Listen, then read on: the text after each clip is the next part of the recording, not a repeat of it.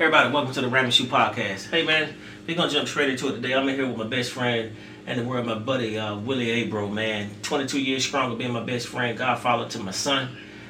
Just recently retired from the United States Navy as a senior chief petty officer. Awesome career, awesome father, awesome husband.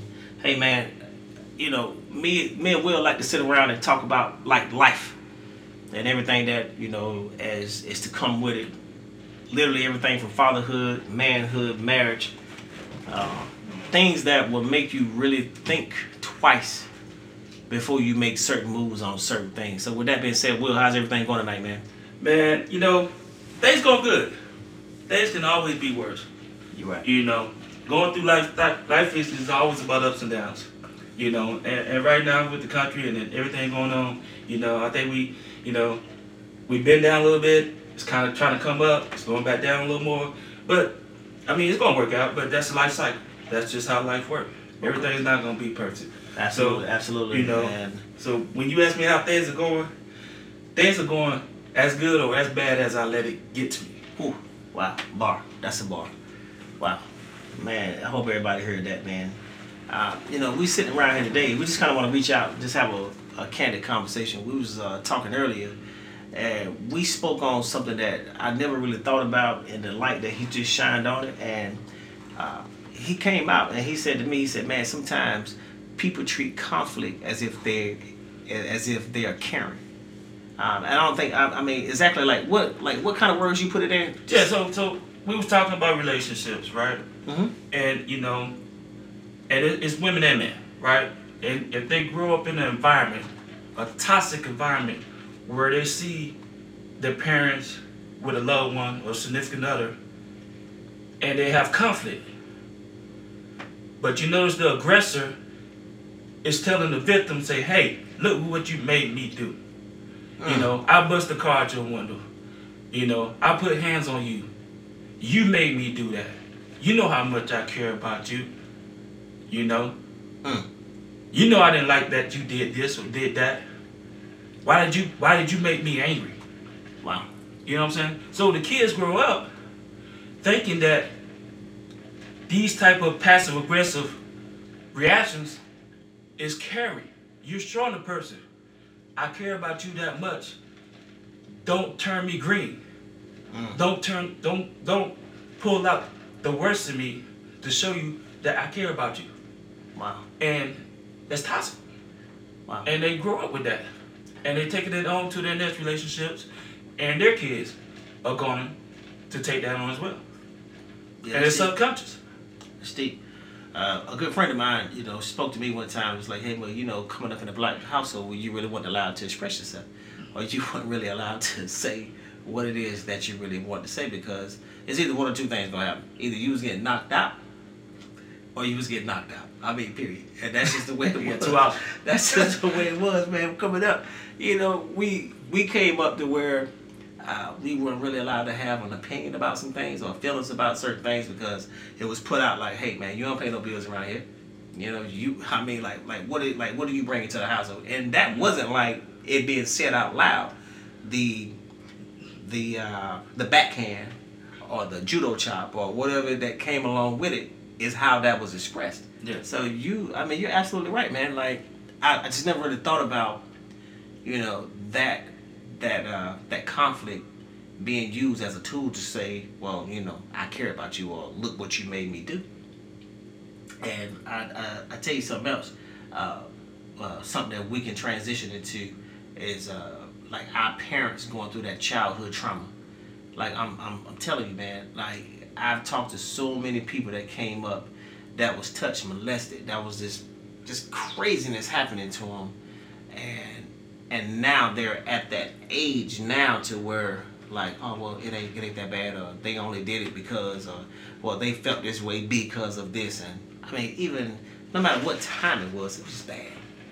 Let me tell you, being a black person in America, and you know the stuff that we have to go through. Everyone black in America has PTSD. They all do. In some form or fashion, they got PTSD. Going back to what you just said about, hey, you know, you only got two options. You gonna do what I say, or you gonna do what I say. or you're gonna get knocked out, or you're gonna get knocked out. And that comes with, our parents said in a different type of way. Going back to what I was talking about. With the conflict is caring. Boy, I brought you in this world, and I'll take you out. Oh man. Woo. How many times you heard parents tell their kids that, or express, or talk to their friends talking about, my child is not going to disrespect me because I will take them out. Now, they hear that, and they know their parents love them. But at the same time, their parents are telling them that I will take you out this world if you hurt me that bad. Wow. You see what I'm saying? Yeah, man, that's an excellent breakdown. I really don't even think I ever just really processed it like that. Like I don't think there's too many people that ever just looked at it that way or processed it that way. Like, but you gotta think about what we telling our kids, because you know what? Even though they may not react to it, they subconsciously they may even, it's locking in. They're putting it in a box. Yeah. You know what I'm saying? Yeah. So when they're older and they get in a certain situation similar, it's gonna click back. It's gonna say, okay, this is how I react to this. This is what I need to say to my child, or how I need to act to my significant other in the same type of situation. Right. Wow. Yeah. I mean, it's deep emotional stuff. It's deep emotional stuff. It's deep emotional stuff that we got going on, and all these keywords, all these little chants we do, all these little. That's why music these days, they don't have to have lyrics, bro. Don't have to be talking about nothing. Right. They hear catchphrases and they lock it in. So when they're feeling a certain type of way, they may be out and about having a good party, and they hear this chant, they hear this and that. It's gonna get them. It's gonna turn them 100. Yeah. Now, speaking of that, and I'm glad you brought that up, because I want to transition into something. Like, a couple weeks ago, they had the whole thing with the Smiths, with Will and Jada, and all of that good stuff. Now, listen, that relationship part, that's $300 million people problems. They good. You know what I mean? At the end of the day, they're good. But it's something in that interview that caught my attention. It wasn't about whatever had happened in, because it's none of my business. Right. But what they said at the end was, we ride together, we die together, bad marriage for life. And that in itself kind of did something to me. Meaning like, wow, like at what cost? Like at what cost are we staying in a bad marriage, or are we staying in a bad relationship, or are we going decades with what I like to call just unhappiness? I mean, we've all came up, we all go through stuff. Right. We all go through stuff. But even at that level, like, why does it have to be a bad marriage? Like, is it a bad marriage because this person feel like they better than, or they going through this stage of, well, you just don't make me happy anymore, you don't this, you don't that?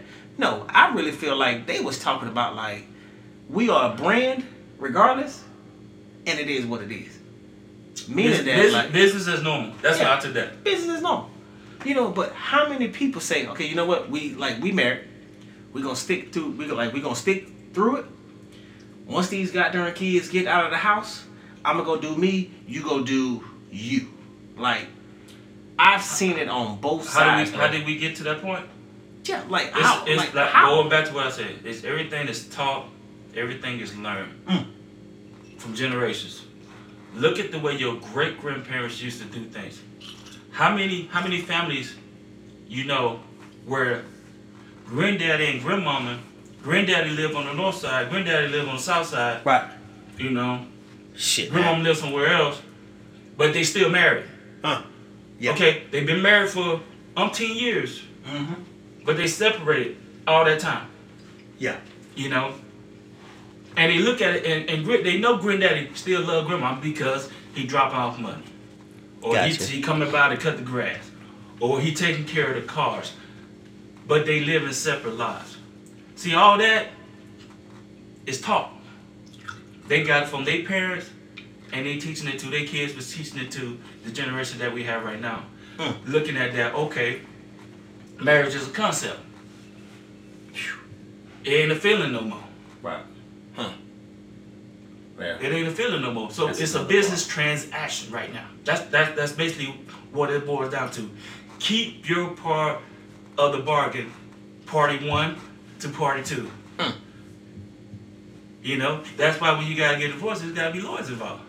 Did I need a lawyer to get married? Nope. Nope. Unless you're doing some prenup stuff. Right. But you gotta think about that. You know what I'm saying? I should be able to get divorced just as quick as I got married. You're right. So, but I don't know. But you mean when you look at that, the dynamics of that, you know, in our mind, just like the same. Okay, I put it this way, general. You know what we talk about from my grandparents, right? Grandparents, you get a job. You know, you go through school, you get a job. First chance you get, you on your own, kicking you out the door. As parents, we tell our kids that all the time. All right, you good now. As soon as you turn 18, boy, you out of here. But think about that. Support may need to go along with that depending on the child you're dealing with. You're right. You know what I'm saying? You're right. They may still need support after college. Okay, so to get them on their feet. So let me ask you. So we kind of dealt with a couple of different things. You know, I'm trying to tie it all in, but it goes into what I was saying about, you know, stuff being taught and learned when they're dealing with relationships, regardless of what type of relationship it is. All right, well, so let me ask you this, man. What is the timeline? Or are we talking like Lamont Sanford timeline? Or are we talking like maybe 25, 26 timeline? I don't know. That all depends on the child. Okay. That's all depends on the individual that you're dealing with. Yeah. That all depends on how much you enable that person. Okay. Okay, so let me ask you this. So you say timeline, why does that ever have to be a time? You look at other races, the way they build their family wealth, right? They're mansions. Cousin such and so, brother with his family on the west end, the other family on the east end, everybody pitching in to support each other. The same way they did in the household is the same way they do in business. You go into certain communities. I give you example, the Vietnamese community. They build up plazas. They open up a pho restaurant. Somebody else has a cleaners on the corner of the plaza. You know, Auntie such and such, she has the convenience store. You know, and everybody's putting in and reaping the rewards of that. Got it. As a family group. You're right. So, you know, it's not always a good thing to say, okay, let's separate. You go out and do your own thing between two people that need to support each other. Right. If you know what I'm saying, you get some brothers and sisters that recognize that, hey, we need to support each other, so let's move in together so we both can grow. Right. We both can bring these multiple things to the table. So, I mean, you gotta look at that as that aspect. Okay. Yeah, because that whole thing just kind of really just, I mean, and you know, and I know they say, oh, it was just a catchphrase. It was talking about the movie, but man, that's deep because you have so many people out there, man, that's trying to find happiness, already got happiness, want it, and literally need it to just be on the same page. You going back to the marriage piece? Yeah. Going back there, and let's flip it all the way back around. I know I went random. No, you fine. You know, the shoe went over this way. We were talking about Converse, but we got into Adidas. But that's cool. Right. But this is what it's all about. You know, that's what the random shoe is about. Yeah, you're right. So, but we're gonna go back to the marriage piece, right? So, I think it is. They recognize that they still need each other. But they still want to do what they want to do. And they wasn't able to give those parts that they need to do to compromise to make the marriage work under one roof. Okay. So they got to separate that roof. Still marriage to them under two roofs. They're both being responsible for the kids, for what they're responsible for the kids. As a couple, they don't want that responsibility to each other, but at the same time, they still want that concept. Gotcha. You see what I'm saying? And that's deep. That's deep. We all have different philosophies. My bad. And it has to do with, okay, what do you feel is best for the end game? Like, the end game is a big deal, man. Like, some people don't even think about the end game. Mm-hmm. Like, I would rather be in it with somebody who understands the end game, Right. than to not and to not be in that situation where they don't get the bigger picture. Like, everybody won't live for now, but and I've spoke about this. Like, at this point at our age right now, if we're not thinking about our next generation, man, we jacked up, man. We jacked up. I mean, we all got nice houses, nice cars, and all of that other good stuff. But man, what do the average person do to make the next generation be ahead of the game? So okay. Oh, I see where we're going. think about it. I see where we're going, bro. Think about Generational it. wealth. Yeah. Going back to Think about talking about the other races, how they make sure they have generational wealth. Okay. We gonna talk about insurance, or we gonna hit real estate, because it's all combined. We don't invest in ourselves. Okay. Black community, you know what I'm saying, don't invest in ourselves. Yeah, we got some positive people out there, and they promote black to black businesses, but is it for the community, or is it still pushing their profit? Okay. So Is it just marketing for them?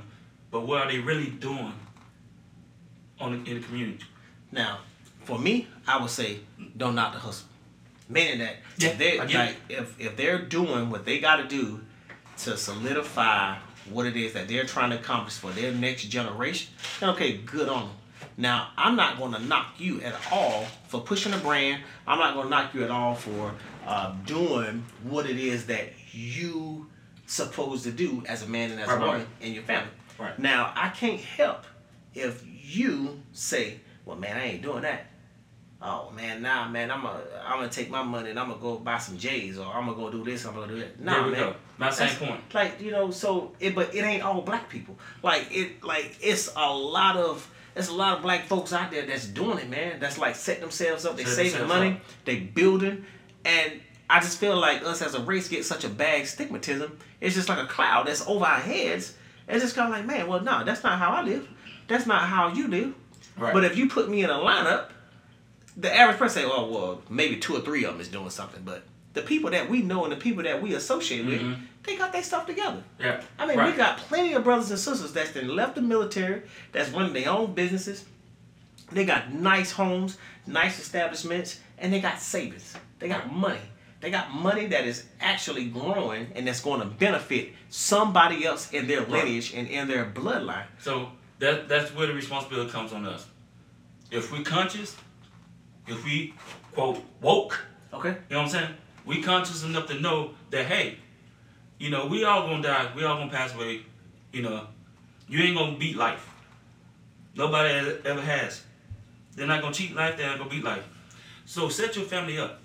Get some type of insurance policy. It don't have to be a lot, but we rather go, buy some material stuff, month to month. Or we rather have this, we rather have that, but not setting up some type of security for, generations following us. Right. Okay, that's cool. Get in real estate. Most millionaires, regardless of race, they started in real estate. That's the only thing. Well, I mean, what other piece of property do you own that every year you have potential to resell it for more than what you bought it for? Guaranteed. Yeah, guaranteed. All you gotta do is hold it. Guaranteed, you're right. That's guaranteed. You're right. I mean, and you can't do that with a Benz. Can't do that with a Maybach. You can't. Or a Lambo. You can't. It's gonna depreciate, man.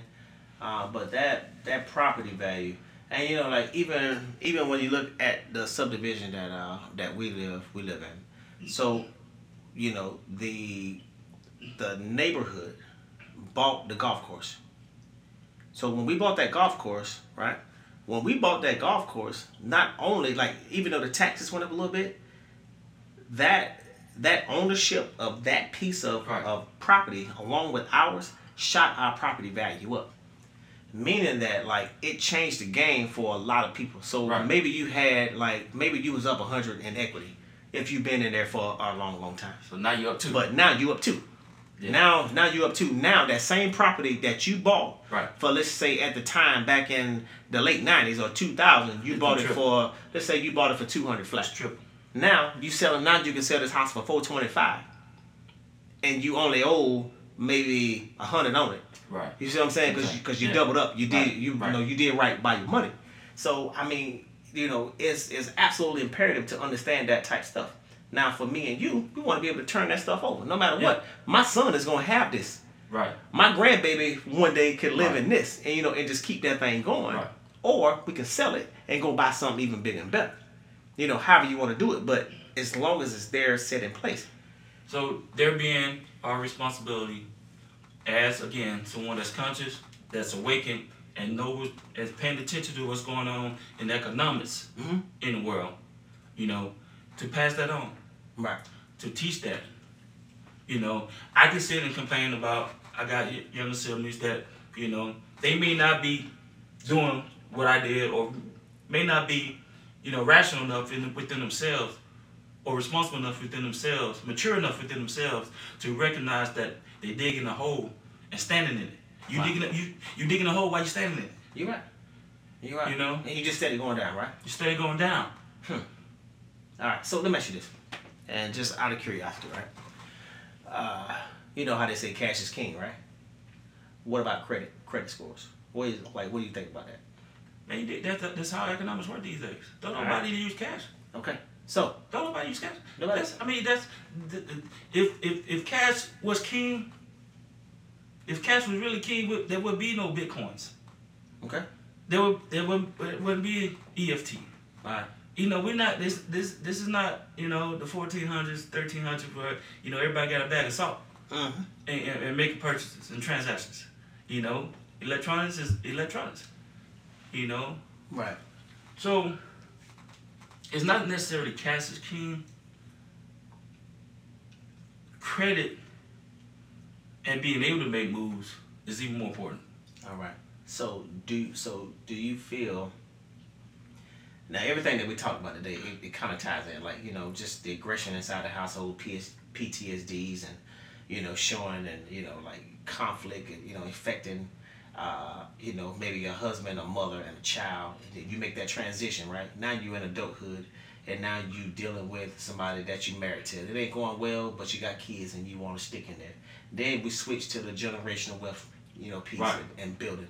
And now we're talking about cash is king versus credit. Like, I don't care what you say. Like, there's nothing cute about a 420 credit score. No. There's nothing cute about a 500. You know what I mean? Like, I mean, come on, man. Like, you got people out here that don't even think about that type of stuff, but it'll be the first one to say to you, oh, well, if he ain't doing this, or if she can't do that,